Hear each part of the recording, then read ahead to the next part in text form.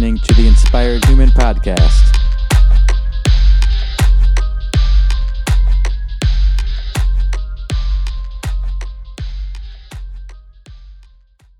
Hey everybody, this is Darius. Thanks for listening to another episode of the Inspired Human Podcast. What is your anchor? Where are you tied off to? In the Army, we have what's called a one-rope bridge.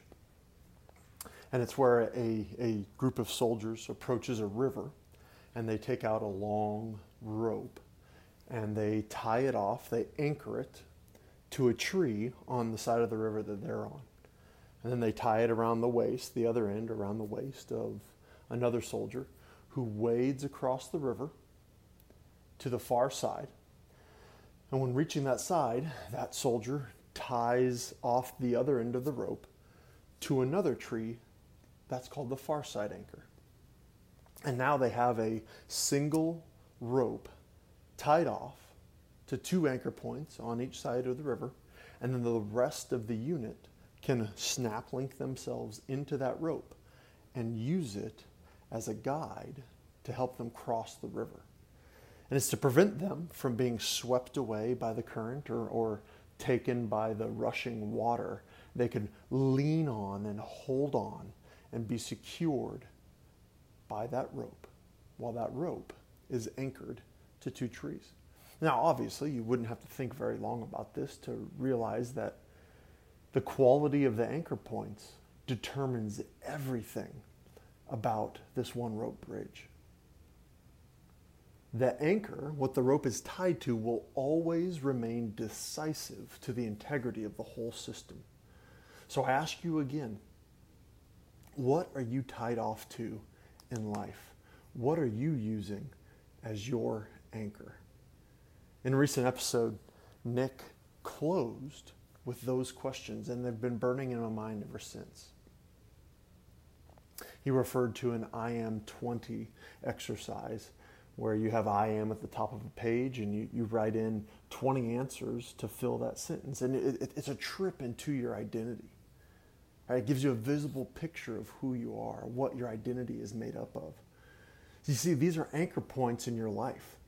These things represent what you tie yourself off to in any and every situation you experience. You rely on these I am statements even more when life gets harder. In the event one fails, it painfully drops further down your priority, and other anchor points or other I am statements rush in, whether they're new that you develop or old that you've used in the past. I would bet that you subconsciously ordered your statements in a general priority. Maybe not exact, but close to where they rank in your life. Also, if you haven't figured it out yet, you may draw on more than one of these aspects of your identity at any given time or situation. So it's kind of at this point that I'm forced to switch illustrations from a one-rope bridge to something else. So hold on. This ride is getting a little wilder. You with me? Dr. Tim Keller refers to our identities as a deck of cards. We take cards out of our deck and put them into our hand and play them in different priorities and combinations across a wide spectrum of contexts. Are you tracking with me? Good. So let's imagine a situation and see this play out. Let's say I came across the temptation to steal something, like a car or a guitar I really wanted, or a fancy new barbell and some bumper plates that no one's watching in the gym. What cards or anchor points of my identity could I draw on to resist that urge to steal? Some of them may include that I'm an officer. I might play my officer card. Officers in the Army don't steal. I could play my law-abiding citizen card. I've never broken a major law before. Why would I start now? I could even dip into my husband or father card. Well, if I steal this and get caught, my wife will be left alone. My kids will have a dad who's in prison. I could play these cards with the intent to prevent stealing. But let's flip the script now. What if I had bad boy or thug or gangster or rebel in my deck. I could play out that card and steal whatever I was tempted to steal in order to maintain that part of my identity. You see, our identities hold that large of a place in our lives. So I'm curious, what do you do when your cards fail you? When your anchor points break or give way, where do you turn? It reminds me of a passage in the New Testament where the Apostle Paul came face to face with this reality. Listen to how this first century thinker describes himself before he met the resurrected Jesus. He says to the church in Philippi, he says, "You know my pedigree, a legitimate birth, circumcised on the 8th day, an Israelite from the elite tribe of Benjamin, a strict and devout adherent to God's law, a fiery defender of the purity of my religion, even to the point of persecuting the church, a meticulous observer of everything set down in God's law book." What cards does Paul have in his deck, or did he have in his deck? Yeah, he was a Jew to the max degree. In every way, he was a perfect Hebrew. He was a rising star in the first century Jewish world. In fact, the Jewish leaders in Jerusalem commissioned him to lead an expedition up north to Damascus and start rounding up all the followers of Jesus in that town and to persecute them and to break their faith in that city. It was on this trip to Damascus that Paul met Jesus and his whole identity was destroyed. You see, on that trip, when he met the resurrected Lord on the road, Paul's anchors failed him. His tie-offs broke. He played his strongest hand and he came up short, way short. Listen to how Paul goes on to describe his former identity after Jesus confronted him. This is what he goes on to say in Philippians chapter 3 to that church. He says, "All the things I once thought were so important are gone from my life. Everything I once thought I had going for me is insignificant. Dog dung." He said, I've dumped it all in the trash. I gave up all that inferior stuff. What's going on here? Is Paul identityless now? What has replaced everything he once held so dear and relied on in every situation? Why this change? It could be summed up in 3 words. Because of Christ. That's what Paul says. He even asks the rhetorical question in this passage. Why would I give up all of this? Because of Christ. To embrace Christ and be embraced by him so that I could know Christ personally. That's Paul's answer. You see, Jesus just doesn't take Paul's small, petty, and broken identity and leave him lost and alone. That would be cruel. Jesus is loving, not cruel. No. You see, Jesus comes into Paul's life, displacing and replacing Paul's identity with his own. Paul would say that Jesus is the only card in his deck now.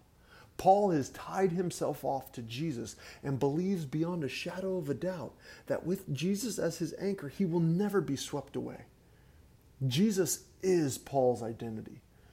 Servant to the master is Paul's only card.